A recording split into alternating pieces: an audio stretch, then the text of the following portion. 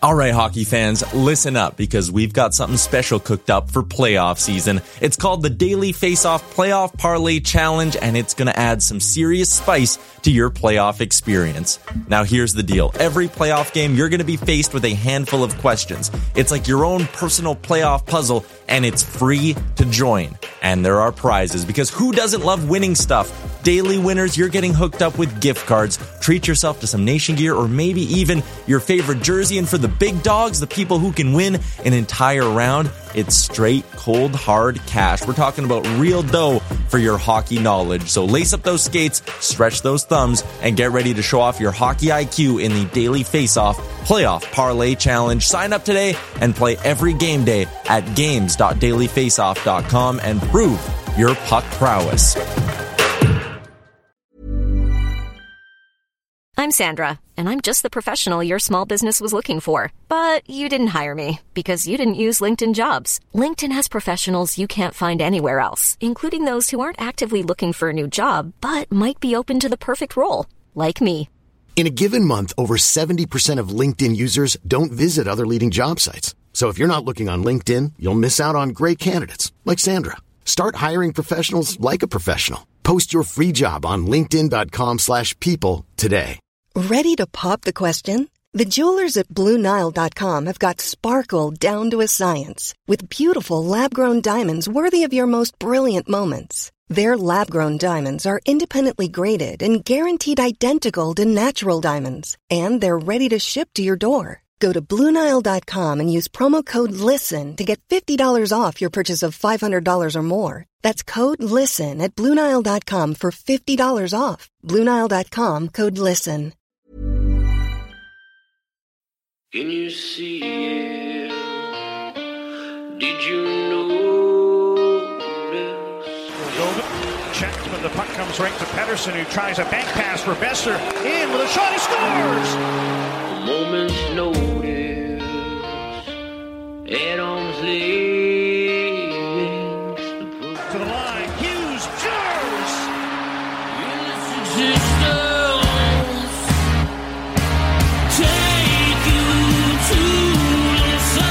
First career NHL goal. Quinn Hughes makes it 1-0.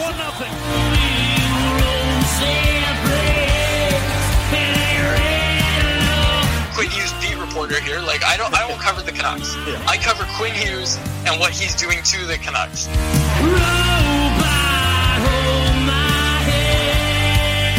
Just wave the guy and get Demko involved. I wanted them in Valentine's Day. Wow. We should do a radio show together. Right on. I want to fist bump you right now.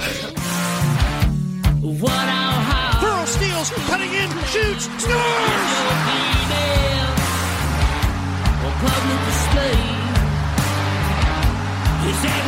They slayed the dragon! Don't waste all the good stuff on the off air. Let's go.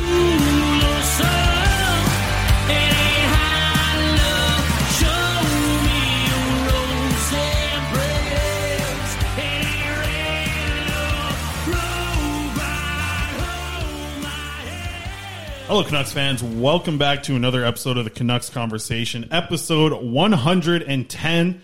That's a nice big number. It's been a lot of fun. None of the episodes are over 100. That's kind of impressive, I think, Quads. I think it is. You should mention our presenting sponsor, though. Absolutely. Presented by the great folks at Zephyr Epic. Been a pretty good start for us in the Zephyr Epic Cards 2020-21 season. No kidding. Getting a lot of these Mikey DiPietro rookie cards, some of the other fun stuff from last year. I think it would be a lot of fun if we can still pull another Quinn Hughes, because hashtag Hughes hunting is what it's all about. Well, we got the checklist again. Another Jack Hughes, Quinn Hughes checklist. Big fan of that. So David Quadrali's here joining me. And we also have another guest joining us in studio, coming back again, I think within the past month now, for another round table. Harman Dayal. Harman, back in the studios. You getting used to this place yet, or what? I am. I'm glad that the drive over was not as adventurous as last time. No hiccups there. Thanks, Faber. So, always glad to be here. Absolutely, man. Well, we're happy to get you back in here. It's been a busy weekend. Probably would have been an interesting conversation to have if the Canucks don't go out and sign Nate Schmidt. I'm pretty sure it would have been very negative, but I'm wondering if we're at a neutral spot right now. Are you happy? Are you sad? Are you disappointed? Are you excited? Quads, we'll start with you, man. I mean, I think it's pretty neutral at this point. There's still work to do, right? Like when you look at the top 6, there's still a lot of work to do. It's really too bad that they didn't get Toffoli back. Toffoli really sounded like he wanted to come back here, and they didn't get it done. So I think it's still neutral. It would have been an absolute tire fire if they didn't go get Nate Schmidt. Again, that's why they held off on the Sautner contract. I'm sure of it. They didn't announce the Sautner contract because they wanted to make sure people weren't going to be on the Sautner train right away. Yeah, that would have been the big signing to back up all the guys walking away. Ashton Sautner, who's a left shot defenseman who can play both sides, similar to Nate Schmidt. Speaking of him, Harm, with the Canucks, let's talk about the player first before we get into the deal and the contract and the trade, because that's a big part of it as well. But what are the Canucks getting with this guy, Nate Schmidt? Yeah, I'm a big Nate Schmidt fan. Obviously, he can play. He's really comfortable playing the right side, and that's where he's going to slot with Vancouver. Aggressive puck rushing defenseman, really good with his feet, skates like the wind. He's got decent size to him as well, so he's not on the smaller side either. And he's just someone who, for Vegas, he played top pairing minutes on a cup contender, right? Taking tough matchups, and playing a strong 2-way game in that role. And look, his game is more offensively oriented, but he can sort of hold his own and thrive in those difficult situations. Like he was in the 97th percentile of NHL defensemen in terms of how often he played against elite competition. So right away, this is a guy that can play in all situations. And I think that's desperately what Vancouver needed. I don't think he fits the perfect stylistic fit as far as being the more rugged defensive defenseman that maybe would have been the perfect replacement for Chris Tanev, but Schmidt is an overall better player than him. You can slot him anywhere in your top 4, high-end guy. And so absolutely the Canucks needed a player like that to be able to sort of slot in onto that right side. Absolutely. And he's a guy that seems like he carries a pairing way more than a guy like Chris Tanev did at his time, right? That's a huge thing. And the way that I'm looking at it, and we had this conversation on the drive over here, was I like the idea of putting Hughes and Schmidt together, playing them for a ton of minutes, and then kind of making that second pairing be something more of a defensive look. And that second pairing is kind of looking to me like Alex Edler and Tyler Myers. So me and Harm are on different sides of who we think Schmidt should play with quads. He shouldn't play with Hughes. Yeah, you 20-year-olds are all the same, man. All the same. Picking on the old guy. The old guy. If you put Schmidt and Hughes separate, right? Like that's 45 plus minutes of a game where you have an elite puck mover on the ice. And that's the way I look at it, right? Is like the Canucks struggled so much to break the puck out of their own end in the playoffs. Like that was so prevalent against Vegas. And I mean, if you have Hughes and Schmidt on separate lines being able to do that, like at least you have that option. I worry about an Edler-Myers pairing, especially if you want them to be a defensive pairing. I'm not so sure that Edler at this point in his career can handle that, and I'm not so sure if Myers is the guy you want to limit in that role when he's a guy who moves the puck well, who skates well. I'd like to see them split up. I'd like to see Myers with Hughes. All right, Harm, you can add on to that, and then I'll make my rebuttal here since I'm on the opposite side. I'll get teamed up by the two boy geniuses over here. Yeah, no, fully agree. I think I'm of the belief that when you have an elite defenseman like Hughes, he can drive his own pairing, right? And I think when you examine Schmidt as well, he's the perfect complement for what Alex Edler needs. And you look at what Edler is at this stage of his career. He's really good in his own end. He can clear out the front of the net, boxing guys out. He's going to break up the cycle. He's going to retrieve pucks in his own end and sort of really help out in the own zone. He can help you in the offensive end, but he struggles so mightily in transition, and that's where Schmidt would be such a massive boost for him. And so Schmidt would by far be the best partner that Edler's had in years, maybe in a decade. And from that perspective, again, I just like the idea of spreading your wealth. Schmidt, in my opinion, is by far the club's second best defenseman now. And I just think when you have two high-end guys, you want them you want one of them on the ice as often as possible. So that to me is the case for splitting them up. So get wrecked, Chris. No, I think that what you're going to be getting from a pairing of Nate Schmidt and Quinn Hughes at moving the puck and breaking out of your own zone is something that Canucks fans haven't seen. You know, like this is a pairing that could really move the puck at an elite level. And you talked about wanting to have these guys on the ice for a lot of time, but you know, you saw what Vegas did to even a guy like Quinn Hughes in the playoffs, right? Even if Quinn Hughes is playing 25 minutes a game, having a pairing with him and Edler and the forwards not being able to help enough to, you know, make that pairing be good enough to break the puck out of their own zone, they were caved in at times, even with Quinn Hughes on the ice. I mean, like it seems like maybe you just have to have that elite pairing out there for, you know, maybe 18 to 22 minutes of 5-on-5 time a game with those guys. But is Quinn Hughes ready enough to take that jump? That's the kind of worry that I have about it. But we had this conversation on the way in, Harman, and you brought up a great point that I, you know, would somewhat, the point that you make here that twists my mind the most on it is the fact that Schmidt playing with Edler is the best defensive partner that Edler has seen in a long time. And I think that makes Edler more of what he's falling into right now in the later parts of his career as a stay-at-home defensive guy. He doesn't have to worry about moving the puck as much as Schmidt. So that's the part where I'll concede on this, but I do like I love the idea of just seeing the puck be moved out of the zone with a Schmidt and Hughes pairing. I love the idea of it. Absolutely. But I think even when you reference something like the Vegas series, I think it was pretty clear, and Hughes admitted as much later in the series, that he was banged up at the start, right? And that's when he wasn't looking like himself. That's when he didn't have the extra separation gear in his skating stride. So I think that was maybe driven by a little bit by injury. I think that was driven a lot by poor puck support from the forwards as well. So I think you're in a situation, from my perspective anyway, I think Hughes can drive elite puck moving results on his own, and I think Schmidt can do the same on a second pair. So again, I just think that it's better to kind of split that skill set up and again, just have it on the ice as often as possible. Otherwise you run into an issue where, it's great to have a super pair, but they can only play so many minutes for you. And when you have an Edler-Myers pair, I mean, those guys are going to be another year older. The thought of that just kind of worries me, and I wouldn't want to have to lean on those two for too many minutes together in high leverage situations. And when we talk about a super pair, you can put that in toward the end of the game. You can ride the wheels off that pairing, right? You're down a goal, and you need to get a goal. Similar to what we saw with Hughes and Myers last year. Exactly. That's a line that produces goals. Now imagine Schmidt instead of Myers on that line. Right. So that's a good pairing. Huge upgrade. And I think but then you still don't have the depth. You don't have the depth to make that sustainable over the full course of the game. What we're also seeing in the situation that you guys are presenting is Tyler Myers playing first pairing minutes. You know, I'm fine with that. He's now a first pairing guy with Quinn Hughes. Yeah, I'm fine. You look at a lot of these other defensemen around the league that would be in a similar situation to Quinn Hughes. Some of these young players or older players, you know, like the guys that play with the elite defensemen typically aren't like a Tyler Myers type player. They're normally guys that are more stay at home and can actually kind of, you know, let the other player do a little bit of walking and, you know, opening up his game offensively for a defenseman. But what we're seeing with Tyler Myers is, you know, he's a guy who doesn't mind bringing the puck behind the net, and then you're going to leave Quinn Hughes at the top by himself. I just see their play seems to match, and it produces a lot of goals, but it also gets a lot of goals scored on them when they play. Same thing with Schmidt, though. I think that he's Schmidt not a stay-at-home guy either, right? And yeah. Obviously Schmidt's way better than Myers, but I mean, I just look at like Tampa, for instance. Victor Hedman dragged around Jan Ruda. He dragged around Zack Bogosian.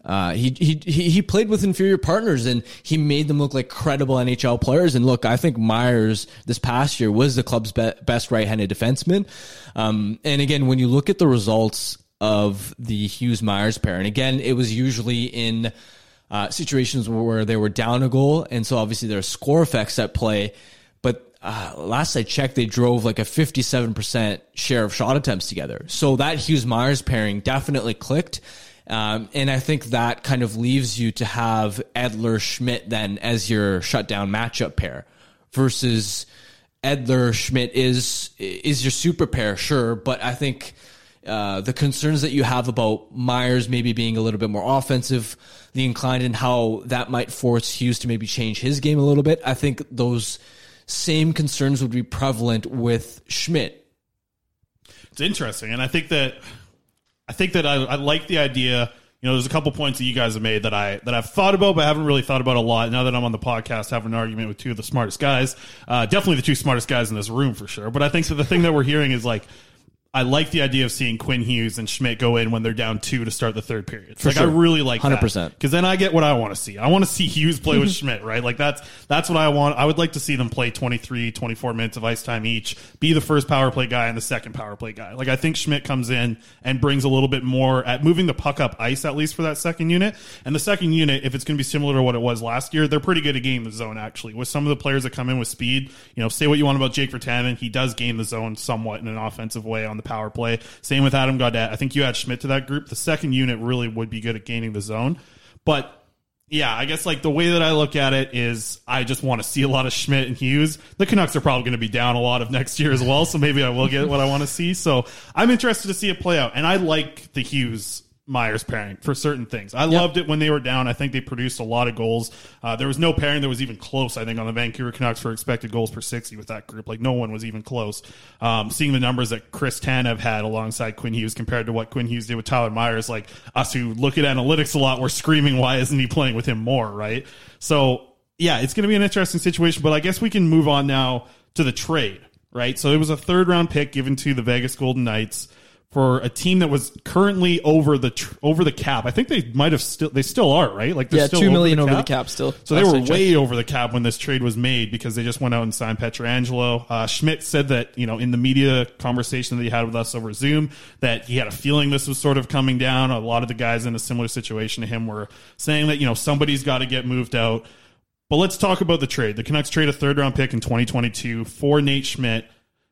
I mean, it's a team that's in your same division, and you're sort of helping them get out of a cap situation, but you're still also getting a top 4 defenseman for a third-round pick.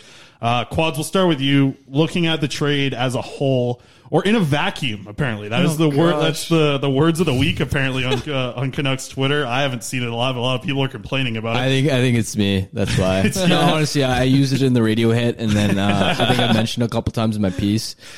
In a vacuum. It's funny, like, it's like we'll go on a tangent here about Canucks Twitter for a minute then. Because, like, have you guys noticed that, like, somebody says something and it's like maybe it gets seen by 5,000 eyes? It's like a lot of people see something that someone says, but like maybe what you said about in a vacuum. But then people complaining about someone saying in a vacuum gets seen by like 10 times as many people. Like, I see more people complaining about complaining than I actually see people complaining. Like, it's weird. People, like, it just, like, it grows exponentially when you start talking about stuff that people are doing on Canucks Twitter. It's an absolute mess. But the trade, I guess, yeah, we'll start with you, Quads. What do you think, just looking at it in a vacuum? What do you think? Well, here's the thing, right? Is like when you look at the third-round pick, like a third-round pick's hit rate, that's going to become a top 4 defenseman for you, it's pretty low, right? Like even Yanni Yermo, who's a great pick, it's pretty low that he'll become a bona fide top 4 guy. So when you're getting that basically for free, right? And I mean, when I look at it, like, yeah, the Canucks helped Vegas out of a cap thing, but Vegas also threw the Canucks a bone in helping them get a top 4 defenseman who's, I didn't like the contract the first time I looked at it, but then I remembered Alex Edler's getting paid $6 million for 1 more year, and Schmidt just doesn't look like he's going to be on the decline soon. You worry about the last years of that deal, but I mean, for now, like, that's pretty good value for the Canucks. I'm happy with the trade. I don't think they gave up too much. I wouldn't call it a home run like some people have, but I think it was a pretty fair price for them to pay. Yeah, I mean, when I look at that sort of situation and people talk about helping Vegas out, I mean, the Golden Knights are going to be a juggernaut regardless. Like, doesn't matter they had Pietrangelo, doesn't matter. It really doesn't matter if they had him or not. Like, they were going to be a juggernaut and they were going to find a taker for Nate Schmidt, right? And so why not help yourself out in the process? And the point I made is, Vegas arguably helped Vancouver more than the other way around, because Vancouver's need for a right side top 4 guy far exceeded Vegas's need to shed salary. When you consider that, look, let's say if Vegas was willing to, even hypothetically, people say, give up a 4th-round pick and traded him to another team like Florida, they're still out of that cap situation, right? And they're fine. Versus Vancouver, they'd be scrambling. Who else are they going to acquire? Are they going to sign Travis Hamonic or Sammy Vatanen? Probably trying to trade picks to Florida, and they probably have to give up a lot more to get, a guy like Schmidt potentially. Exactly, and you just don't find opportunities to acquire highly rated top 4 defensemen for 3rd-round picks. I mean, this is again a guy who played in a top pairing matchup role for a Stanley Cup contender. And he's on a reasonable contract. Like, this isn't an OEL situation, right? This trade was way better than the alternative of going after Ekman Larsson. I actually had an NHL scout who said the last 2 years, Schmidt has quietly been better than OEL. And so from that perspective, I really like the trade. Harm, looking at it and what you kind of just mentioned is interesting. Like, how much worse or how much better do you think Nate Schmidt is than Oliver Ekman-Larsson, just as a player in general on the contract? Let's put the money aside, but on the remaining years on the contract, how much better is it to have Nate Schmidt than Oliver Ekman-Larsson, or is it just a little bit worse, do you think, still? Well, I think even the scout that I had spoken to said, well, OEL has had an elite level that Schmidt hasn't shown before, and I think there's a poor fit for him in Arizona, and there are a lot of people who believe that in a better system, in a better situation, that he would bounce back. So if I were to compare OEL and Nate Schmidt, just the player alone, I think OEL would have been slightly better, but again, then you have to take into consideration the acquisition cost. You have to take into account the contract and the fact that OEL is locked up at a higher cap hit for a greater term. So when you take all those considerations and all that context into account, for sure, going after Nate Schmidt and getting him for a third-round pick is a far better deal than the Ekman-Larsson possibility. Yeah, absolutely. And to think what they would have had to given up is exactly. It's remarkably different. And I think that the way that I'm looking at it is, yeah, you're trading inside the division, but if you win a trade inside your division, that's also a good thing. And the Canucks, I think, won this trade simply because they gave up a third-round pick to get a guy who's going to play in your top four and potentially play with Quinn Hughes, I hope. But like for a long time here on this 5-year deal. Well, let's look at the contract now a little bit. With 5 years remaining at 5.95, if the Canucks went out in free agency and signed Nate Schmidt to this deal, how would you look at it, Quads?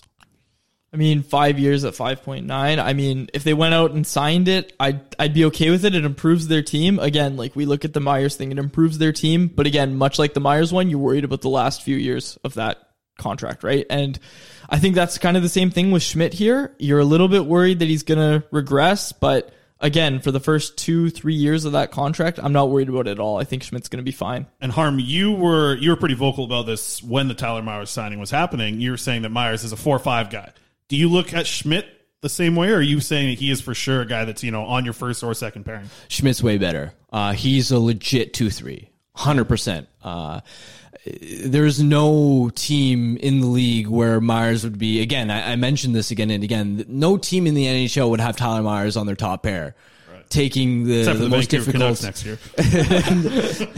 No. See, taking matchup minutes, that's the key distinguishing component, and I think Schmidt will play against elite competition for the Canucks this coming year. So yeah, they're not even close in my opinion. Schmidt is a high-end top 4 guy. Myers is a fringe number 4 when he signed, and I think that is why you're maybe a little bit more bullish about how Schmidt would age, particularly because he is such a strong skater. He has pretty average hockey sense, is what I've been constantly told.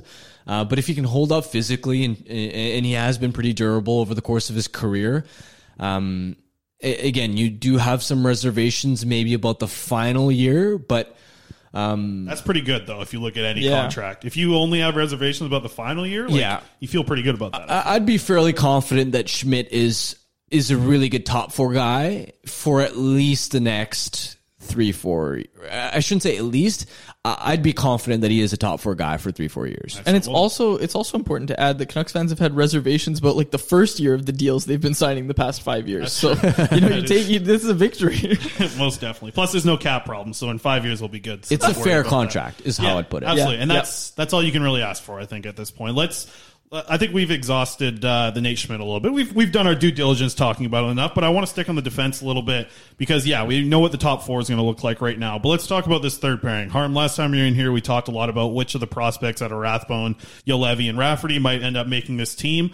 So let's kind of project what a third pairing would look like. Harm, we'll start with you, just looking at what you think a third pairing looks like on opening night for the Vancouver Canucks right now. And if you want, go ahead and throw a name that they might be able to go out and get to help that third pairing, or if you think that's possible or not. Just whatever you think we're going to see on the opening night. Yeah, right now it's not good enough, to be quite honest with you. I think the Canucks had Stetcher there last year, and so he's obviously departed, and I think the Canucks do need sort of someone who can fill in the number 5 role, to be quite honest with you. I think we saw the type of fit that Jordy Ben was this past year, and I don't think you want him in your lineup full time in an ideal world. And so I look at someone like Slater Cuckoo on the free agent market, and he can play both sides, and he is a significant improvement, a significant upgrade on Jordy Ben. And he was a guy that sort of won a bottom pair role in Chicago, played the right side next to Ole Mata.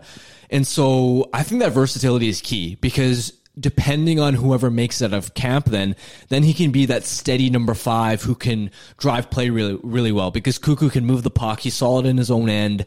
On a Chicago team that struggled to control play, he drove, I think it was a 53% share of expected goals. So Chicago did really well when he was on the ice. They outscored the opposition at 5-on-5 when he was on the ice. And so say Ulevy makes it, you could go with a Ulevy-Cuckoo pair. If Rafferty makes it, you could go Cuckoo-Rafferty. So I think that's the key, and you kind of have to view him as an upgrade on Ben. And the key here is the Canucks can take a flyer on a guy like Cuckoo without it affecting their cap situation, because remember, you can bury up to 1.0575, I think it is, just over $1 million in the minors without it counting against the cap. So if you sign Cuckoo to 1 year, $1 million, and let's say for whatever reason he doesn't work out, you can send him down to Utica. He can play 7-8.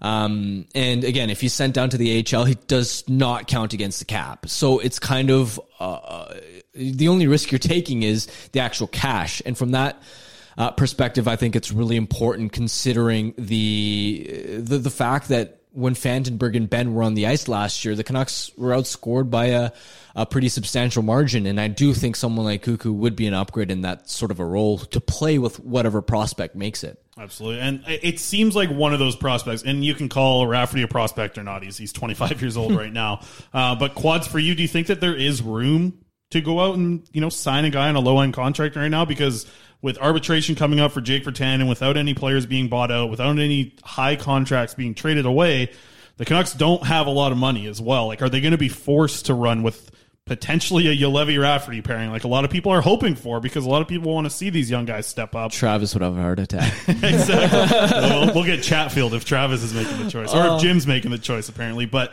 do you think it's possible, or are we going to have to see that pairing as a third pairing and potentially playing 6 minutes a game like we saw with the Ulevy in the playoffs? Look, I think something we've seen exhibited from the Canucks in every move they've made this offseason is they're only looking to make low-risk moves that have a high chance of working out. So when we look at a guy like Cuckoo, I want to ask Harman, is he an upgrade on Stetcher? Because that's what they really need to upgrade here.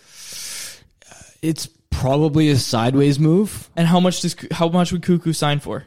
Well, that's the point. I think you make that signing if it's 1 year, $1 million, right? Because those types of players are getting squeezed. And I mean, Chicago really liked him. They wanted to bring him back, and their back end isn't very good. They just couldn't afford him, so they didn't qualify him, which is pretty much the exact same situation Stetcher was in. And again, I think that's the key, is you have to be able to get him at a rate where if you bury him in the minors, it doesn't affect your cap at all. I think that's the key. That way, again, then it's a no-risk gamble. And that's exactly what I'm saying. That's the kind of move that the Canucks need to make, and I think that's the kind of move that the Canucks want to make. I think from here on out, they only want to make low-risk moves. The Tyler Toffoli one was a low-risk move for Montreal. I wish the Canucks had made it, but they didn't. So when we look at the defense, I mean, it's not going to be good if they have to put a Ulevy-Rafferty pairing out there. I'm confident that we won't see that. Like Harman said, Travis is going to have a heart attack if that's what he's put on opening night. So, I mean, if we're looking at the current pairings and what they actually have, man, I'm thinking it's Jordy Ben opening night. But like Harman said, you don't want to play him for 82 games. Do you guys think that Travis Green could legitimately start 5 left shot defensemen, though? He'd hate it. He'd hate it. And the other option is Jordy Ben potentially playing with Ulevy, or a guy like Cuckoo. He's going to already have Schmidt in there. That would be Travis Green's worst nightmare. But then again, a lot of Canucks fans' worst nightmare is seeing a Chatfield-Ulevy pairing. So that's something that we might have to worry about, too. Yeah, no, and it's why, again, I like Cuckoo for that reason, because if, let's say, Travis really wants a right shot in that position and he goes with either Rafferty or Chatfield to play in that role, well, then at least Cuckoo can anchor that pairing and sort of drive play for that sort of line, as opposed to Ben, who we saw him on the left side this past year, and the results weren't pretty at all. Whether you were just watching him, whether you looked at the underlying numbers, it just didn't work out. It's why he was a healthy scratch so often. And so to me, I'm surprised they actually haven't moved out that contract yet. I mean, 1 year, $2 million, and I'm sure we'll talk about sort of the contracts and the flexibility they have right now. I thought that would have been a slam dunk way for them to open up a little bit more space, but I guess they couldn't find a taker for whatever reason, or until they find another defender, maybe they purposely aren't trying to move him. Yeah, potentially. It feels like there should have been and could have been a lot more done by Jim Benning, but it seems like, a lot of people are saying this. He probably had, his hands in too many different cookie jars, or he just had both of his hands in the OEL cookie jar, is what it seems like. Like, a lot of these moves, like you mentioned, Jordy Ben, something that should have been talked about a lot, because I feel like, multiple teams would have liked to take Jordy Ben, even if the Canucks retained $500,000 on that almost, like, you're still losing 1.5 on that off of your cap, and instead of burying him, you're saving $500,000 in the end if you were to trade. And at 1.5, Jordy Ben is a steal for anyone. Well, I mean, maybe not a steal, but I feel like it's a trade that gets done. So, we are going to wrap up the defense here. Before we go to break, we'll just kind of finish on the defense here. Let's look at that right side. We've heard Jim Benning say Chatfield's name 3 times. He's had 3 appearances in the past week. He's mentioned Jalen Chatfield in each of those. In each of the times he's talked to the media, he's talked about guys that are young players coming in, and Jalen Chatfield's name has come out. We didn't even talk about it last time you were here, Harm. It was Julevi, Rathbone, and Rafferty. Those are the players we were talking about. Quads, what do you think about Jalen Chatfield and the talk about him? I'd like to point out that when you guys brought up those 3 names, I said, why are we talking about Jalen Chatfield? Rafferty had a bad camp, so did Chatfield, so why isn't Chatfield in this conversation? I was joking. Like, I was saying there's no way Chatfield should be in this conversation. Benning is a confirmed listener of the show. I actually thought Chatfield had a good camp. Yeah. He was better than Rafferty. Oh, 100%. 100%. That's why I was saying he should have been part of the conversation that we were having. I just don't think he's not NHL level. Like, he wasn't even the best defender on the Comets from what I've seen and from what this guy said to me. He wasn't the best defender on the Comets, and I don't think he should be a guy that they're looking at and being like, well, when he's asked, the context of him talking about Chatfield is he's being asked about how he's going to fill out his lineup, right? And he's bringing up guys like Hoglander. Young players that are going to help fill the lineup. Exactly. Jalen Chatfield's being the defenseman brought up first. That's the only thing that's catching me by surprise. And that's what's throwing me off is like, why is he not bringing up Rafferty? I think the Canucks internally have reservations and are a little bit hesitant about Rafferty's defensive game. And when you look at the makeup of Vancouver's top 4 right now, everyone that's a part of that has 30-plus point upside, but aside from Edler, none of them are particularly good in their own end, right? Like Hughes, Myers, Schmidt, none of them are above average in-zone defenders. And so this is a team that already struggled to defend last year and lost its best defensive defenseman in Chris Tanev and lost another one of its better defensive defensemen in Troy Stetcher. Remember, last 3 years, Stetcher has the lowest rate of 5-on-5 goals against. And so a defensively weak blue line has lost 2 of its better defenders, right? And in-zone defenders, not overall defenders. And so I think they look at Rafferty and compare him to Chatfield and say, I don't know if we can trust Rafferty on a bottom pair. Do we have enough defensive skill on this blue line? And I think that's where they look at Chatfield as perhaps this more defensively oriented, steady two-way guy who's a good skater. And so we'll see. I haven't seen enough of Chatfield to make a definitive statement of whether he's ready or not. But I think that's what their thought process is when assessing the situation on the blue line. Here's the problem that I have, and I've watched a lot of Comets games, watched a lot of Jalen Chatfield. Jalen Chatfield reminds me of what in AHL, you see this a lot in the AHL. You see a big right-hand shot or left-hand shot defenseman who plays on their bottom pairing and toughs it up. He pushes guys around in the corner. He can't skate. He can't move the puck. But every AHL team has one. And the Canucks have one in Utica with Jalen Chatfield, but he's just not 6'5". Like Chatfield can skate though. He's a good skater. Well, maybe he can skate, but that's the thing. Like he doesn't have the size, but he plays the game like one of these guys that it's going to be able to push you around, and that's what he's leaning on. Plays like a 90s defenseman.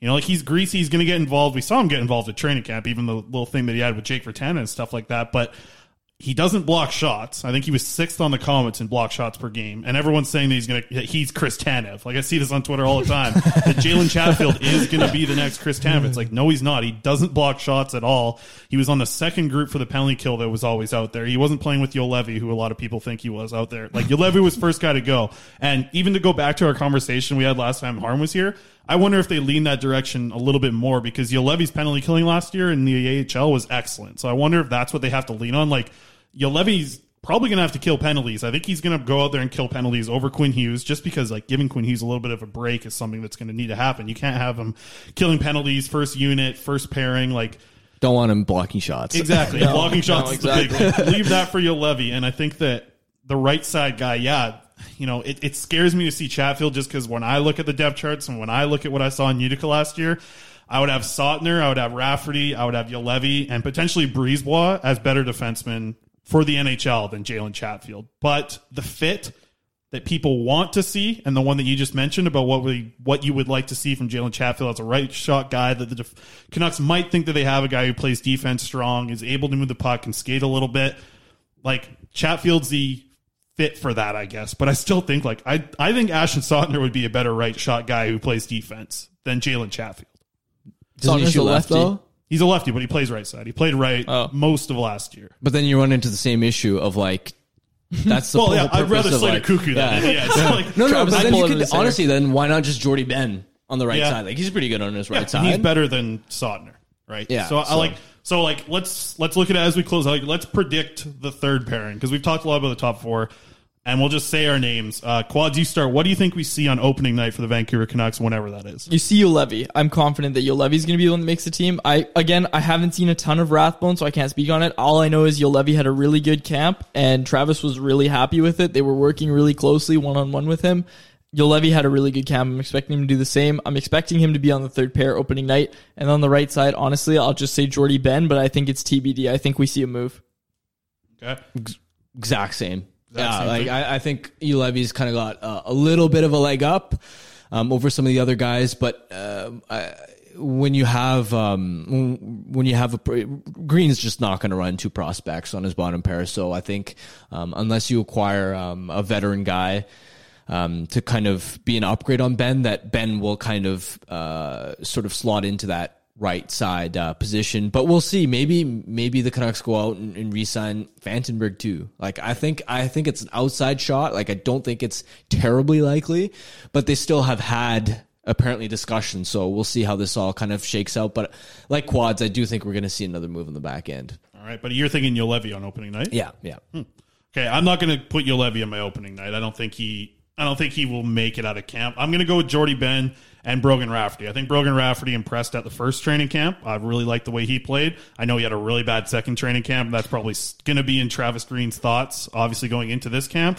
But I think he's going to impress. I think Brogan Rafferty is the type of guy who's pretty confident in himself, and seeing what just happened to him at this past, bubble situation and not even getting a shot when guys like Juolevi did, even though Rafferty was a much better defenseman in the AHL. I think that's going to hit him personally. And I think he's going to bring it this offseason. I expect Brogan Rafferty to be on the opening night roster, and I'm going to put Jordy Ben on his left side. That's what I think we're going to see on opening night. I could see that too. It's a little bit of an older defense, right? Like, it's something that, though Travis Green probably is, that's the thing. Like, we know Benning's high on Juolevi, but like, is Travis Green as high on him over a guy like Rafferty, similar to what Jim Benning is? That's the thing that I see. So I'll be interested to see how Camp plays it out. But yeah, I'd go with Ben and Rafferty. Makes sense. Another righty too. So I think both scenarios are equally plausible, to be completely honest. It'll be fun, and let's hope for Kuko. We'll just hope for that in the end. For now, though, let's head to break and hear from our sponsors, and then on the other side, I guess we'll try not to talk about the defense, since we just did that for 30 minutes here. And before we go any further, just wanted to give a quick shout out to the presenting sponsor of the Canucks Conversation podcast, Zephyr Epic, Canada's source for trading card games and sports cards. We open a lot of hockey cards from them, and you can too. You can use promo code Canucks Convo for $5 off your order. They ship free anywhere in Canada on orders over $50, so take advantage of that. Again, that is promo code Canucks Convo at ZephyrEpic.com, ZEPHYR Epic, on all platforms, on Twitter, Instagram, and join them on Twitch every Thursday for weekly case break giveaways. Chris and I have a lot of fun doing these. You guys should check them out as well. We've been having a lot of luck. We opened a lot of Quinn Hughes cards, and now we're doing the DiPietro diving. You can catch us on Twitter and Instagram opening hockey cards at random times. It's really hard to find out when we're going to do it because we don't really know when we're going to do it. But be on the lookout for that, and make sure you go buy yourself some hockey cards, whatever cards you need, from Zephyr Epic, ZEPHYR Epic, on all platforms. New Mike's Hard Blue Freeze hits you with the nostalgia of a Blue Freezy with bold blue raspberry flavor and a refreshingly crisp finish. Mike's Hard Lemonade is a Canadian original made with natural flavors. Absolutely. The Blue Freeze is delicious. But for people that are not looking for any sugar and carbs, Mike's Harder has got you covered with the 7% with natural lemon flavor, easy drinking and refreshing with a hint of zesty lemon and a bit more vodka because everybody needs that. They also have lime flavor and cherry available, so be sure to check out Mike's Blue Freeze. That's my favorite. Quads had a bunch last night. That's why he sounds a little woozy on this week's episode. And Mike's Harder is what Quads will be drinking next week, so expect him to barely make it to next week's podcast. I'll also be drinking Mike's Hard Lemonade. Over 20 years ago, Mike's took ordinary lemonade and added vodka to it and made something original that the world had never seen before. The OG of coolers, Mike's has a broad range of alcoholic beverages based on lemonade and nostalgic flavors, delivering a totally original taste on classic drinks. Yeah, so we got Mike's back on the podcast sponsoring the show. Very excited for that. So be sure to support them. We're going to have some more giveaways coming out in the future. And Quads, by the way, they sent us some onesies. Ooh. Yeah. Man, I gotta get on that. You got some neutral onesies coming in. Yeah, so don't forget about neutral vodka soda. Vodka, carbonated water, and natural flavors with 0 grams of sugar and no carbs. No preservatives, only 3 ingredients, 100 calories per 355 milliliter can. You betcha. And we'll wrap up the ad there. I can't believe I forgot to mention this because we were just kind of excited to get the podcast going with Harman here in studio. It's always fun to get Harman here, and he's the only guest to ever join us in studio. So we were just right into the Canucks talk. I completely forgot to mention that we have a Vancouver Canuck on this podcast as well. He's coming off of a 2-year deal with the Vancouver Canucks. We're very excited to have him back in the lineup. A former regular on the show, Corey Hergott's favorite player, the big fella. He is joining us now this week, so let's get to that interview that I sat down with Zack MacEwen. All right, guys, joining us now. He just is coming off of signing a 2-year deal with the Vancouver Canucks, former Utica Comet, now playing for the Vancouver Canucks here for our local team, Zack MacEwen. Zack, how you doing today? Good, how's it going? I'm doing pretty good. Like I said, just kind of sleeping off the turkey here. What's your plans for the Thanksgiving weekend? Took it easy a little bit yesterday. I think me and my girlfriend are gonna go see some of the botanical gardens today, and maybe do some other fall stuff. But we'll see. I just wanted to kind of dive into a few things, especially an interesting spot. I mean, you're one of the guys coming out of the NHL from Prince Edward Island. Just curious, what was it like growing up playing hockey on PEI? Because from what I've heard, it's potatoes and hockey over there.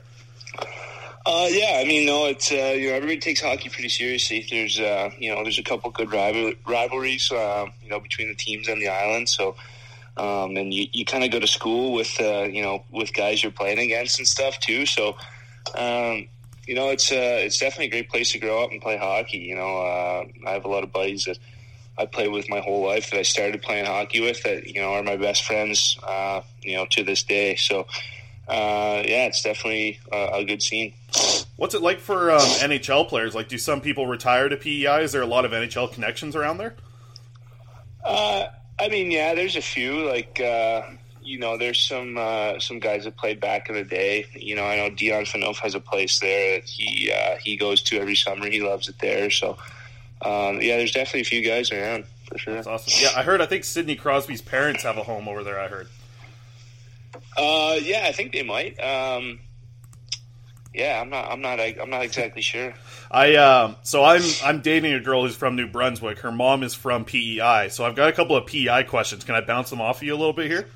Yeah, sure, go for it. Okay, the first one I got to ask about, and she said it's the big thing that you guys all like to attend, and it's called the Cavendish Beach Music Festival. Have you ever attended that?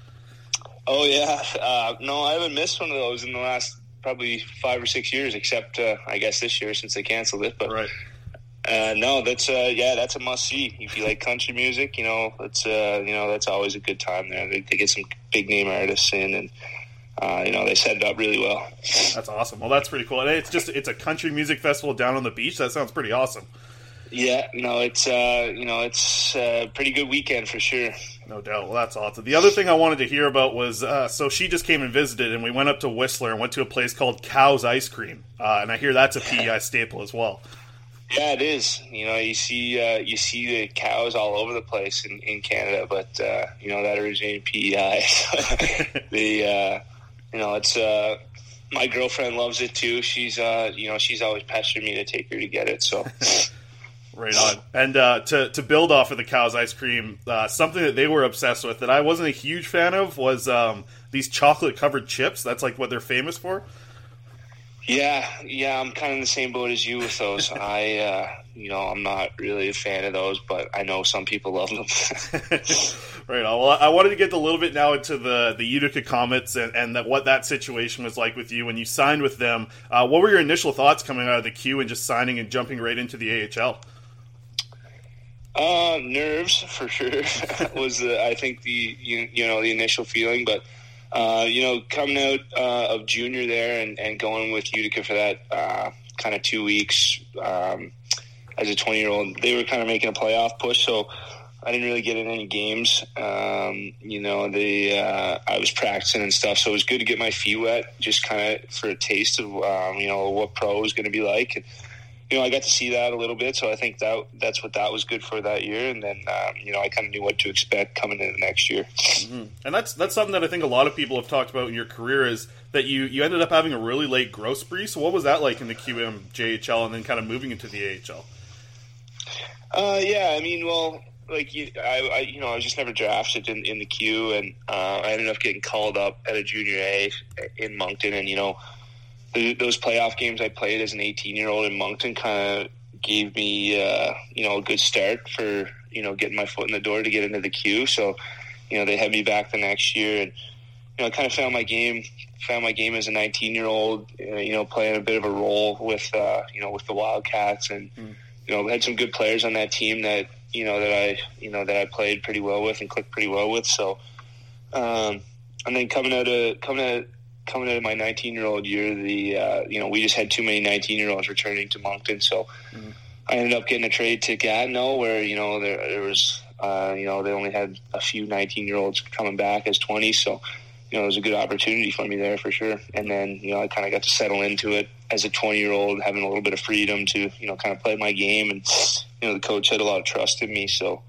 I think that year, I really got to show people what I could do and feel confident in my game, and I kind of took off. Yeah, no doubt. And then you come into your first year of professional hockey, and that's a huge jump, right? Like I've talked to Cole Lynn and Jonah Gadjevich over the past couple, months now on this show, and something they said was that first year coming off of major junior into the professional leagues is like the biggest jump you can really do as a pro hockey player. But it seemed like you jumped in pretty quickly with the AHL team. I mean, 10 goals, 23 assists in your first year. What was that first year like for you in Utica, kind of finding your feet in professional hockey? For sure, it definitely took me a little bit too. I think I started off the year with an injury too to my shoulder, so I kind of started a little bit late in the season, and then trying to figure that out as the season went on, and getting trying to just realizing that you're not playing against teenagers anymore. You're playing against grown men, and they have a lot of experience, and a lot of the stuff that might have worked in junior, that's probably not going to fly in the pro leagues, and you got to pick your times and places better. And I think as I kind of figured that out, and figured out what my role was, and what was giving me success, and keep working on that and focusing on that part of the game was what helped me have a little bit of success that first year for sure. No doubt. And something that I've heard from a lot of people that have come through the Utica Comets organization is how crazy those fans are in Utica. I mean, I watch some AHL games. When I'm watching Comets games and they're on the road, it seems like some rinks are completely empty, but that barn in Utica, that place gets pumping and it's loud in there, it seems like.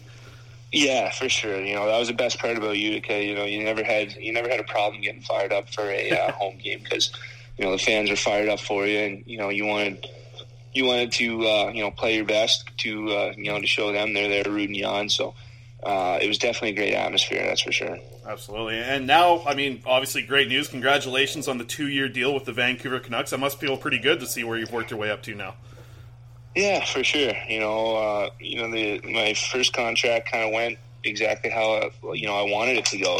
With the development path, and I'm really happy with how that turned out. And to get rewarded again for another 2 years, especially in Vancouver, where the city's, I love this city, I love it here. So to get another 2 years to spend here and keep developing with this young team is really exciting. It's got to be a crazy month for you here over the past little bit. I mean, getting eliminated from the playoffs, coming back home from coming out of the bubble, signing this contract. Is it kind of nice now to just relax for a couple days? Yeah, no, for sure. I think definitely a little bit of weight off the shoulders there after signing the contract. You just a little bit of, not knowing what's going down with free agency and, everything going on with the NHL next year. So, it's definitely, definitely a little bit of relief, and, it's time to get back to work here now.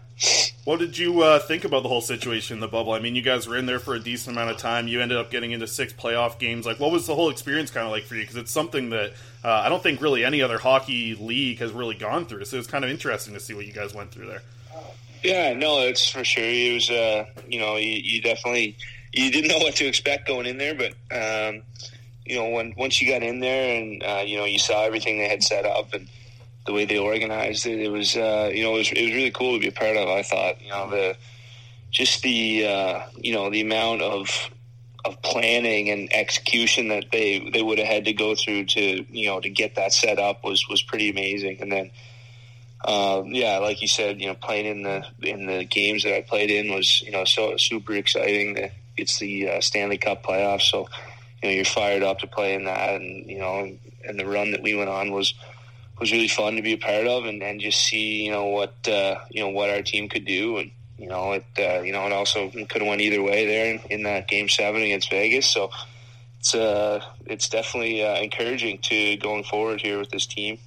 Absolutely. I got to get your opinion on this, because what we saw as Canucks fans was Thatcher Demko absolutely standing on his head when he was given an opportunity to play. He's a guy that you have obviously been around for a few years now. What was it like for you guys on the bench, just seeing what Thatcher was able to do in those last few games? Oh man, I was so happy for him. He's he's so good. He works so hard on his details, and he's always ready, and he was in he was put in a pretty tough spot coming in there when he did, and I knew going in that he was going to be great. I knew he could handle that, and I was just super happy for him, and he really deserves that. So I'm glad he did what he did. And how does it feel for you guys? I mean, it seems like the Vancouver Canucks were kind of a team that maybe was almost everyone's second favorite team in the playoffs. I mean, you guys have a young group, you have an emerging core, seeing what the bottom 6 was able to do compared to the top 6. It was something that it just seemed to mesh nice, and people enjoyed watching Canucks games this year. For you guys, is it just kind of like a building block now? Like you want to always be in the playoffs for the next, handful of years now, building off of what you did this year? Yeah, I think every year at the start of the year, your goal is to get to the playoffs, and then your goal is to win the Stanley Cup. So that's what you aim for every single year, and you don't want anything less. So I think coming off that little push that we had there in the playoffs, it's it's a good sign, and it's really encouraging for the future. Absolutely. And what's the off season looking like for you now? Is it going to be staying in Vancouver and just kind of waiting to hear when the season gets announced? I'm able to train and skate here in Vancouver. So I'll just be here and kind of waiting to see what the deal is for next year. But just getting ready and getting the mind and body right.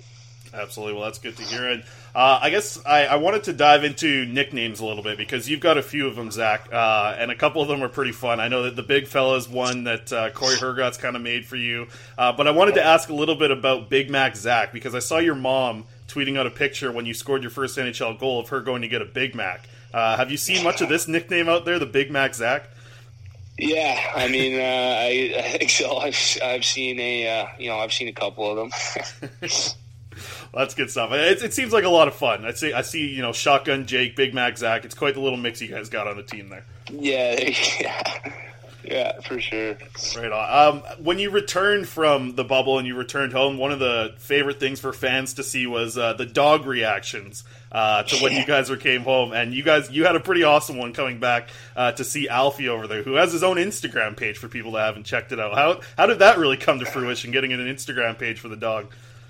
Well, my girlfriend just, she sees how cute Alfie is, and she thinks everybody else needs to see that too. So, yeah, thanks for dropping his Instagram there. He'll get some more followers. She'll be pumped. Yeah, no, absolutely. And I thought that was kind of funny. Was that the first time that you actually saw your girlfriend? Was it also the video that you saw the dog? Because it just seemed like all the hockey videos that were coming out were like, the girlfriends were being ignored for the first little bit when you had to see the dogs first. Yeah, the girlfriends were kind of put on the back burner when I first got home. I think, it was I was more excited to see Alfie right away. So she's here giving me a look while I'm saying that too, so. No doubt. Well, at least you're comfortable enough to say it in front of her. Yeah, no, she knows. I'm just kidding. Yeah. I wanted to talk a little bit about the game against the Colorado Avalanche on March 6th that you played against them. You end up scoring 2 goals in that game. That's your first NHL game with a multi-goal game. What was it like for you? Because those are 2 huge goals, and you only played 7 minutes in that game as well. Yeah, no, I was pretty fired up. That's for sure.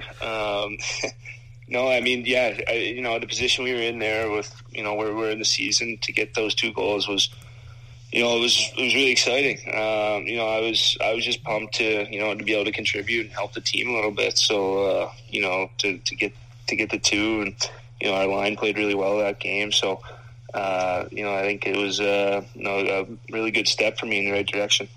Absolutely, and something that I wanted to kind of talk about that Canucks fans are obviously, falling in love with your game is the fact that you're willing to stick up for your teammates. And, if a bad hit happens, whether it's a star or not a star, you seem to jump right in there and drop the gloves if you have to.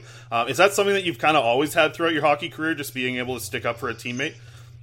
Yeah, I mean, yeah, and that's something that's part of my game, and I don't mind doing. I think it's a part that's necessary in the game, and it's it's just it's a part of my game, and it's going to be a part of my game.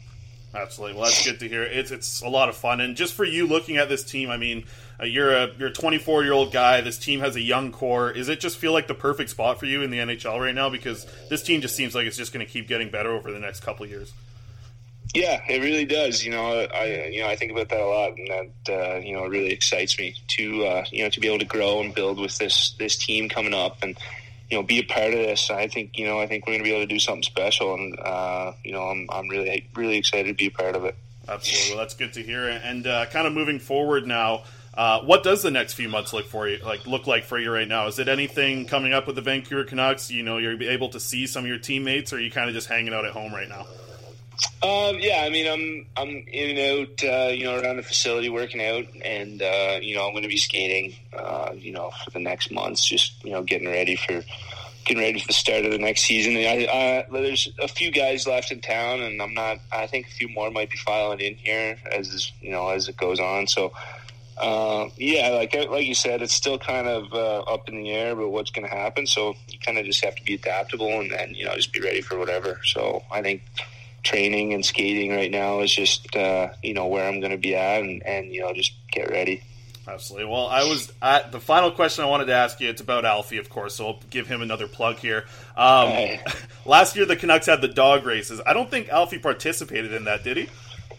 He did not, because I got called up the day they had the dog races. So I don't think they knew I was going to be here, but I think I don't know how he would have done it, how he would have did in that. He might get a little distracted. He might have just chased the other dogs around. Well, that's good stuff. Well, for people that haven't checked it out, they got to check out Alfie's page. One of my favorite dogs, especially now that Tanev's dog's gone from the Canucks. So that was, Mr. Duty was one of my favorites, I think, going into it, though.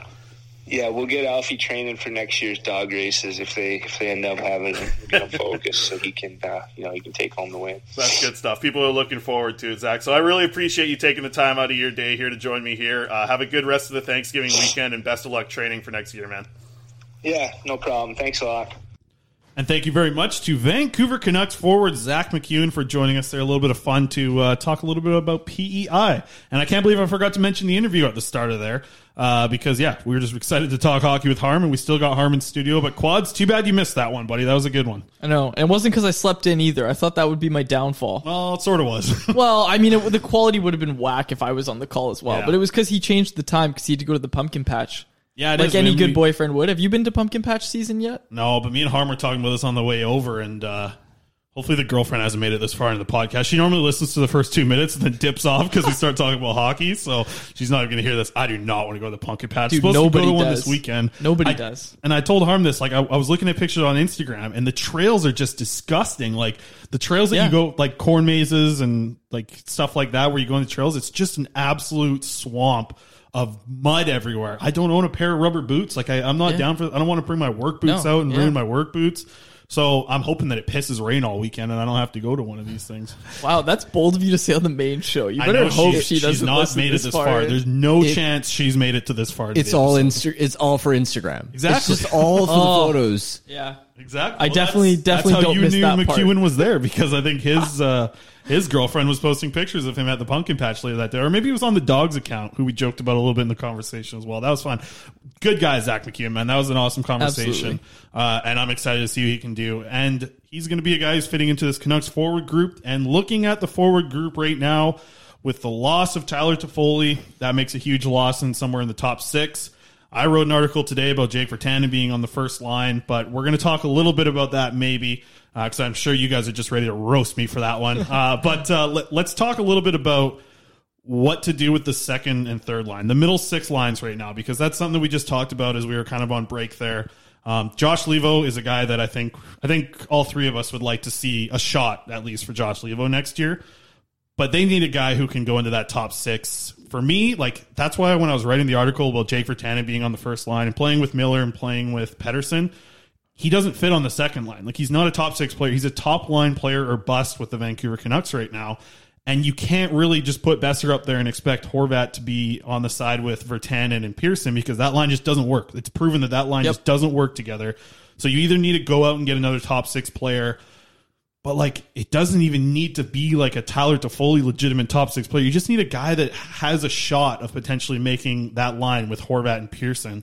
And I know, Harm, you brought up some interesting names as we were kind of on break there. I don't know if you want to dive into something like, do the Canucks have to look outward right now for a guy in the top 6, or is there someone on this roster, or potentially Josh Levo, that's going to hop into that second line and be able to contribute? Well, this can't be it, right? Like they need an addition, and we talk about Josh Levo, and I think if he was fully healthy and we didn't have any question marks about his kneecap, I think he would have been not an ideal fit, but he would have been an option next to Horvat. First and foremost, I think I've got to mention, if you have Virtanen on your top line, Besser and Horvat have not been a fit since their rookie seasons. I mean, you look at Besser's scoring rate next to Horvat at 5-on-5 the last 2 years, Besser just hasn't produced with Horvat. So I think that on its own, like even the idea of Virtanen on the top line and Besser on the second line, I'm not sure if that's going to be a great fit for the Canucks. But moving beyond that, I think at the very least they need a top 9 winger, even if they can't. Like I think at this point, a top 6 winger is a little bit pie in the sky just because of Vancouver's lack of cap flexibility. I think one candidate that's left on the UFA market that really sticks out to me is Dominic Cahoon. 25 years old, so young enough to where he can sort of fit into that Horvat, Miller kind of age range. And he's just this versatile Swiss Army knife in your middle 6. He scored at a 40-point pace, prorated over 82 games in his last couple of seasons. But the key is almost all of that production is at even strength. Like he is remarkably efficient at producing at 5-on-5. He scored north of 2 points per every 60 minutes at 5-on-5, which relative to the Canucks, that would be third behind only Pettersson and Miller. Wow. During that same time frame. It would be ahead of Brock Besser and Bo Horvat. He's not going to be much of a weapon at all on the power play. Like he's not dynamic at all. He's not flashy. Again, in that Pearson-Levo mold, where in an ideal role he's on a contender's third line, and he isn't dynamic on his own, but the key there is he's also dependable and can play tough matchups. He's had experience doing that in Chicago. And so he's someone that Travis Green could trust to play next to Horvat. And again, far from ideal, right? Like you'd want a top 6 guy there. And I think Vancouver would still be in the market for a top 6 winger, but as a plug and play top 9 piece, I'd even sign him to a 2-year deal because Tanner Pearson's UFA next year. He's probably walking.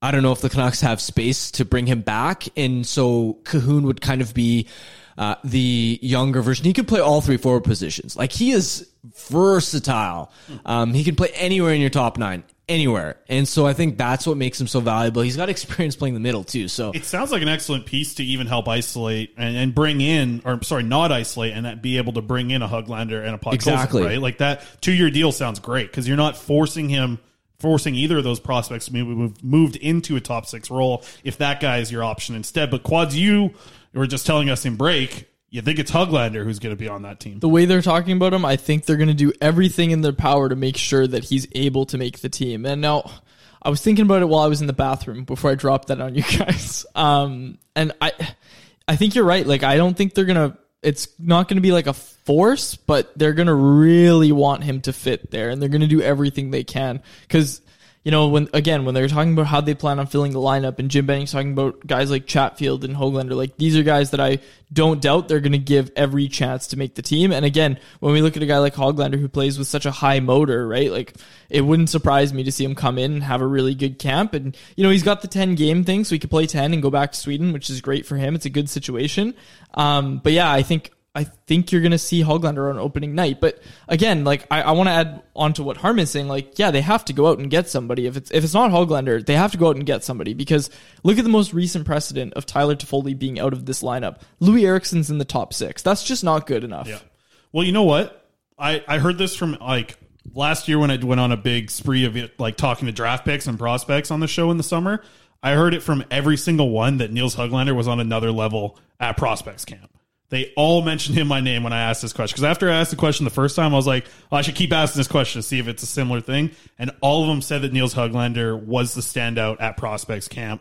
I feel like he's a guy that's going to show well in a training camp. You know, He seems like he has a lot of skill. He skates well, right? Like, but the thing is, training camp's a lot different than an NHL game. Yep. And I think that's the part that Hoglander might be missing right now, is the ability to...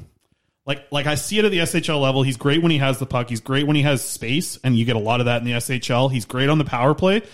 But when he's defending, you know, when he's up on the top and he's defending against the defenseman who has the puck, I don't want to say lazy, but he's not on him like Podkolzin is. Like when Podkolzin is checking a guy at the point, Podkolzin's all over him, taking the body, taking the puck.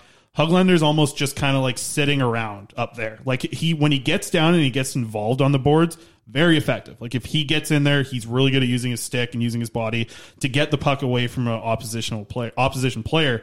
But that's the thing. Like he could really come into camp and look good, because Hoglander feels like the type of player who looks good in the training camp. But like, what do you think, Harm? Like you've seen a lot of Hoglander as well. Do you think that that's a real possibility? Because that's another name, like we talked about with Jalen Chatfield. I mean, Jim Benning said Hoglander's names 3 times in one of those media conversations that he had over Zoom. I think he has a real shot. I think the Canucks are incentivized to kind of make it work. But I tend to lean towards thinking that it's a year too soon for Hoglander, just because when you look at players and you stack up Hoglander's statistical SHL comps from his Draft Plus 1 season, he didn't light it up, right? And when you look at guys who have a similar profile, most of them take a little bit of time adjusting to the North American game. They take a year or two in the minors before they're ready. And we've got to remember, not every prospect is like Pettersson and Hughes, where they can step in right away. And so just from that perspective, I think Hoglander needs a little bit more time to marinate. It wouldn't surprise me at all if he got NHL games, but I think if you're banking on him to be a top 9 fixture for next season, then I think you're from a team building perspective, it's a bit too optimistic. I think you can't be banking on that personally. the interesting one in the comp that I found, and he was a guy who also played his draft +2 in the SHL, and I had to pull up his numbers here. Emil Bemstrom is a guy who did that. He came in last year after playing his +2 year, a year where he had 35 points in 47 games, but he scored 23 goals out of those 35 points. So a solid year in the SHL in his draft +2. He comes in, plays with the Blue Jackets, plays in a third-line role, 10 goals, 10 assists. You know, like that would be something that I think a lot of Canucks fans would be excited to see Höglander come in, even with only half a year. It'd be like a draft +1.5. So that would be like the first time we've ever had to mention that kind of on about a prospect. But yeah, like if he comes in and steps in to the lineup, what we were talking about a little bit, there was a middle six winger, right? Like Niels Höglander projects as a middle six winger in the future. But you said it, Harm, like I think we're still 1 year away. And I think 1 year of him being a first-line winger in the SHL is going to do huge because that's what he's doing right now. He's playing a ton of minutes, first power play time. He's not killing penalties, which is unfortunate because he is a very aggressive guy when he gets engaged. But it's a lot to ask that kid to potentially come in and play with Bo Horvat, who's going to be matching up against some of the best lines in the NHL. That's not going to happen. If he comes, it'll be in a more sheltered situation. It has to be. His defensive game, as you mentioned, it's not there yet. And I spoke to Rogla's GM when Höglander signed, and actually we have a drop for how to pronounce that word actually on the show. This is how you say it. He said it himself. Regla. Oh, you don't have the headset on. I can only hear it. Never mind. We dropped that's every time we say Höglander's name, we have him saying it now as the drop. Harman did not hear it. I realized I'm the one producing how do you this. Say it? Regle. That's how he says it. Regle. Wow. That I would not have expected that. No. Us either. We were like, all right, Neil. So with Rogel, yeah, we did not know how to say it. But yeah, so like what would be a situation that, let's just talk about the middle six with Höglander in it. What do you think that looks like for the Canucks right now? Let's say they can't go out and get somebody. Let's say they have Josh Levo. Let's put Josh Levo into the mix. But let's say they can't go out and sign a free agent just because of their cap and what they're going to potentially have to pay for Tannen here. Let's look at what a middle six looks like. Do you have Höglander there, or does he have to play fourth line minutes? Well, I think it's more likely than not that he doesn't make the top 9 at a camp. If you factor Levo into the mix, then my guess as to what Green would do is Lauterline, and then he'd go with Pearson, Horvat, Levo, which again isn't an ideal second line, but it's a combination that, if I recall correctly, he went to earlier in the season before Levo got hurt. And then third line, I think that's a little bit of a toss-up. You can go a couple different directions. Yeah. If you're talking Sutter or Gaudette there, right? Like there's, Sutter and Beagle were the centers for a while in the playoffs. And you might be going the Roussel, Gaudette, Virtanen combination. And then, but if that's the case, then is that really your third line? Like, are they going to get third line minutes, or is it going to be, again, a situation where Beagle, Mott, and whoever plays closer to third line minutes as well? So, and even just looking at that top 9, there's no room for Höglander on the fourth line there. Exactly. So, like, it seems like to me, it's that third line that's going to be played like a fourth line. That's the only spot I can see him making, unless for some reason, and like I don't think so because I've seen him play. I've seen every game he's played this year in the SHL. If he were to come in and absolutely impress everyone at training camp and be forced into that top 6 role, like the only spot that really makes sense is if he's playing on a line with potentially. And this might not be Travis Green's favorite. This will be Travis Green's least favorite line for sure of Höglander, Gaudette, and Virtanen. Yeah, he'd hate that line. That line's not getting any minutes. 0 minutes. It feels like a line that might go out on a second power play unit, and like that's it. But like Literally. That's the only spot that I can see making sense. That's why I don't think he's here. But we heard him talk about it. We heard from his camp. Like they're also thinking about potentially just staying here, like and not going back to the SHL and participating in whatever the hell the AHL is going to do. He might be playing for the Abbotsford Comets here pretty soon. From what we saw with 31 Thoughts this morning, Elliot Friedman talking about them, if they wanted to bring them into a Canadian bubble, they would have to have a 14-day quarantine calling up a guy from Utica. So it sounds like the AHL teams, I think Edmonton was the other one, and Calgary. No, Calgary's, I don't know, but there was another Canadian team that did have its AHL team in the United States. So Stockton, I think the Stockton Heat for Calgary. Right. Okay. So like looking at those 3, like what does it feel like for you guys when he's potentially playing AHL games? Is that a route that you like for Höglander? I mean, it'd be cool if he was just down the road at the Langley Event Center. That'd be cool if they were playing 10 minutes there. from my house. Exactly. And yeah, I mean, You can control that environment. it is Development yeah. environment. I might be able to finally go fishing with Huglander. I've talked to him twice on the show, and we've talked about fishing over here. Isn't he going to need to be in a bubble? I don't think he'll want to go fishing with us right away. Bro, I'll hop in the Abbotsford Comets bubble if the chance is there. Me and Corey were going right into the bubble. Sorry. What we were saying is, yeah, like, I mean, it's a good environment in the sense of if they're playing games, but that's what he needs, right? Like sitting on the couch and working out, whatever. He's been doing that for so long already because of COVID. Everybody's been doing it, but like even Jonah Gadjevich said, like he thinks everybody's going to come in way heavier because everybody's been working out, but that's not what he needs at this point. Like sitting on the couch is not going to be helping Hoglander. I mean, this is a conversation we have to have about Rathbone as well, and it's just like you're going to have that sort of farm team with an expanded practice, but then who are they going to play against? You know what I mean? And it's just, I don't know, like how are they going to be able to keep them playing competitive games that matter, that is going to help their development? Everything's in the air right now, and I don't know, like what I will say is I think it benefits Hoglander and it benefits the Canucks if he's here playing and he's able to be the first call up, but it's not benefiting him if he's just working out and sitting on his couch waiting to get called up. And that was the thing that we heard from the camp was what they were considering of the AHL was that in the eyes of Huglander's camp and potentially the eyes of Vancouver Canucks organization, and that might be where they heard it from, is that he's higher up on their depth charts to call up a guy to play in their top 9 than a Cole Lind, than a Jonah Gadjevich. Right now, they have Huglander above him. And you can hear that from Jim Benning, the way he talks about it. So that's where the situation comes interesting to me. But then again, like we just talked about, Harm, that's still forcing a guy into a lineup with, maybe he only gets, 10 AHL games, and then it's just like, oh, well, now you're up. We got an injury to our top 6. We need a guy like Huglander to come up and play. That's another tough look, and that's not like he's getting a lot more competition if he's only playing 5, 6, 7, 8, 9, 10 AHL games, potentially, if there is an AHL even. And this is why it's so important to have a high-end third-line center who is competent on both ends of the ice, right? And we'll see if Gaudette can grow into that role. But for instance, when you talk about Hoglander or you talk about Virtanen, these are guys who have offensive skill that in Hoglander's case, it's just because he's young and he's going to learn that part of the game. And I have no doubts that he can master his craft there.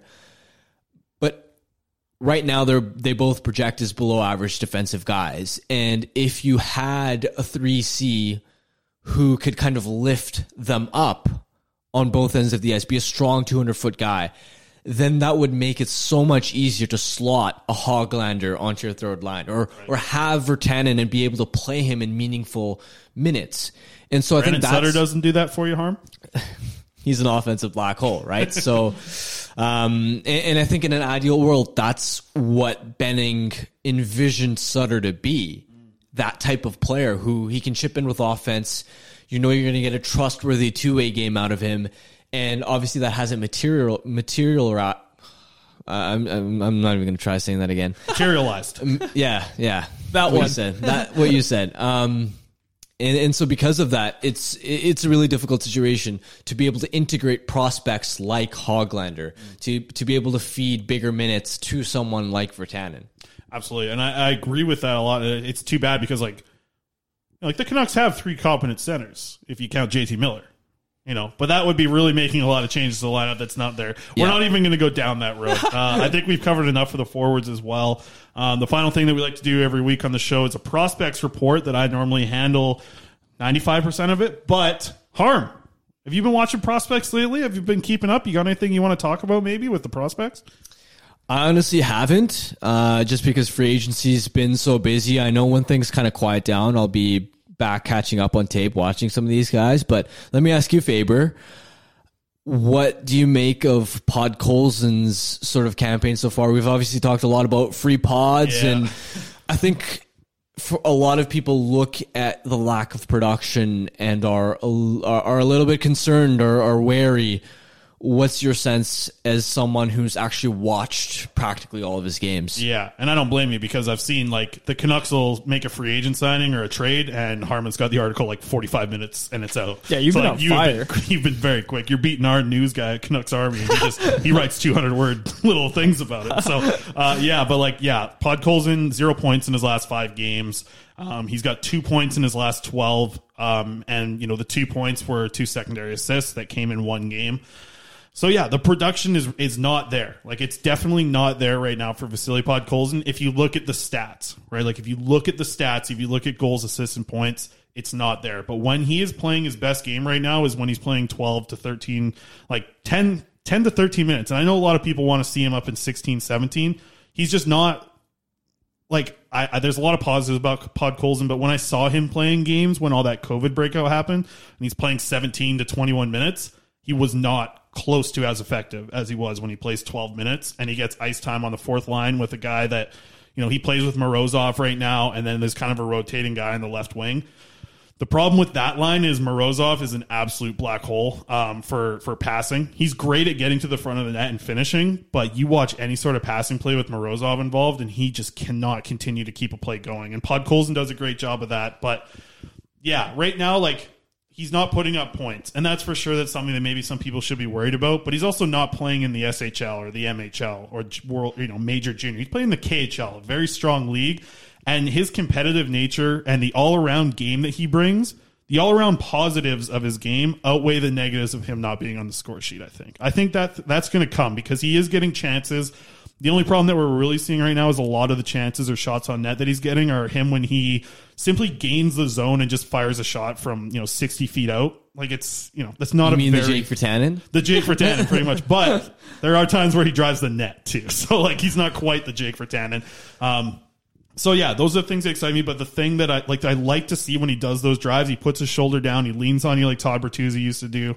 He gets to the net, but he hasn't been able to finish many of those yet, and that's unfortunate because he's got a very low shooting percentage right now. I expect that to rise, but I think that at the same time you need to start seeing something because 2 points in his last 12, 0 in his last 5 just isn't good enough. And I think when you look at a handful of those games being him over 16 minutes of ice time per game, you can't make the excuse of him not getting ice time anymore.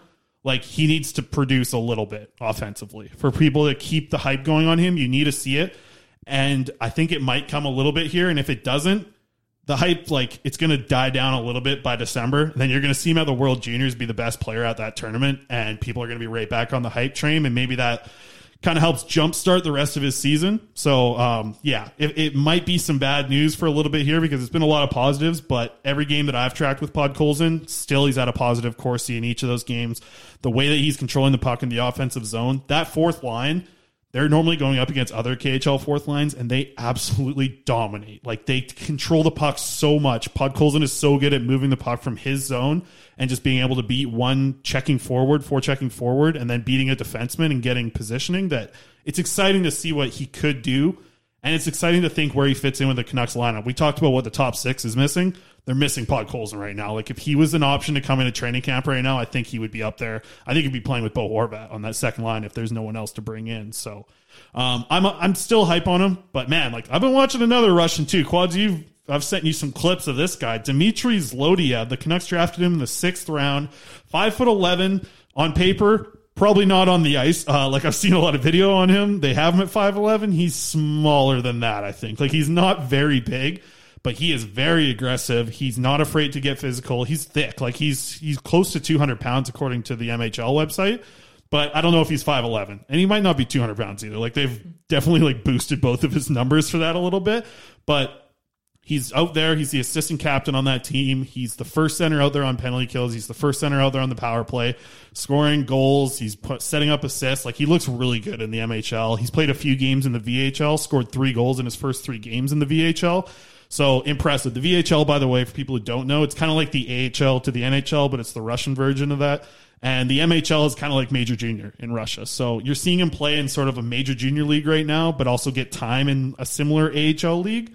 And the fact that he's scoring goals in that league is kind of impressive at his age. So I'm high on him. I've really liked every game, almost every shift that I've seen from him so far. He skates hard. He moves the puck well. He's got quick hands. And he's playing with a high-end prospect in, I forget his name now. But the Washington Capitals drafted him in the 4th round of this recent draft. So that's my prospects report. I haven't watched too many other things. Oh, final thing. Tony Uutanen finally played his first Liga game today on, what are we recording this? Wednesday? Played his first game on Wednesday. He played 15 minutes and 36 seconds, I believe. Didn't have a point. They lost in overtime. So good game for him. Finally got into some Liga action. So that's good to see. That's all I got for the prospects report. Say something because I've been talking for a long time. Somebody say something. I got a good prospects report. I agree. I have nothing to add to this. I haven't watched any of these guys. I was watching goaltenders leading up to this draft. Well, boys, I got to say thank you to Zack MacEwen. He joined us this week on the show. An excellent conversation. Harman, thank you very much for coming back into the studio. I'm just getting a little bit sweaty, but that's because I talked for the last 7 minutes. But it's getting warm in here. We're going to get out of here. Harm, anything coming up for you in the future? I know you've been quick so far this month of October, just banging out articles right now. Yeah, so Friday, Trans and I are going to do doing NHL comps for the Canucks' 2020 draft class, looking at just kind of from a statistical perspective, guys of similar stature, similar leagues coming up, kind of like those cohort models. And then after that, we'll probably have obviously any reaction to trades and news, a comprehensive depth chart breakdown, and then we'll see where it goes from there. Good stuff. I can't wait to see Zlodyiev's. I'm actually excited to see what that looks like. Go subscribe to The Athletic, by the way. We haven't plugged that yet. I told Harm this on the way over here. So, like, The Athletic, they always have these great deals. It's like $1 for a month, $1.50 for a month. Yeah. Mine expired and automatically renewed.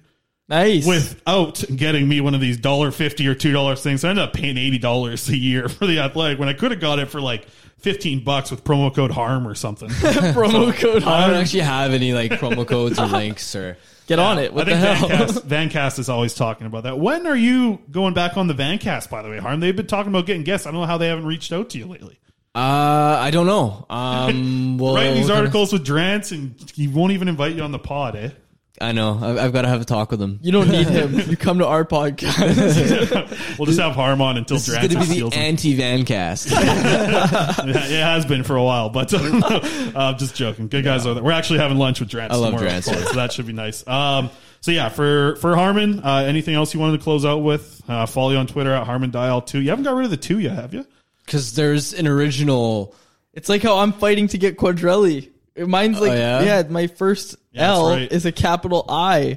It's like really sneaky. Wow. But yeah. I think you should go back to Sicilian Miracle, was it? Oh was my gosh. Old Yeah, Twitter? I had that till I like got 4 months into the job at Canuck Way. Like once I started getting some sort of audience, people were tagging me like at Sicilian Miracle. I'm like, all right, that was funny when I was 13 when I made it, but I should probably change it. What about, have you looked at Harman Dial, like at Harman Dial? It's inactive. Like the account has 2 followers. Yeah, same with Enrique Quadrelli.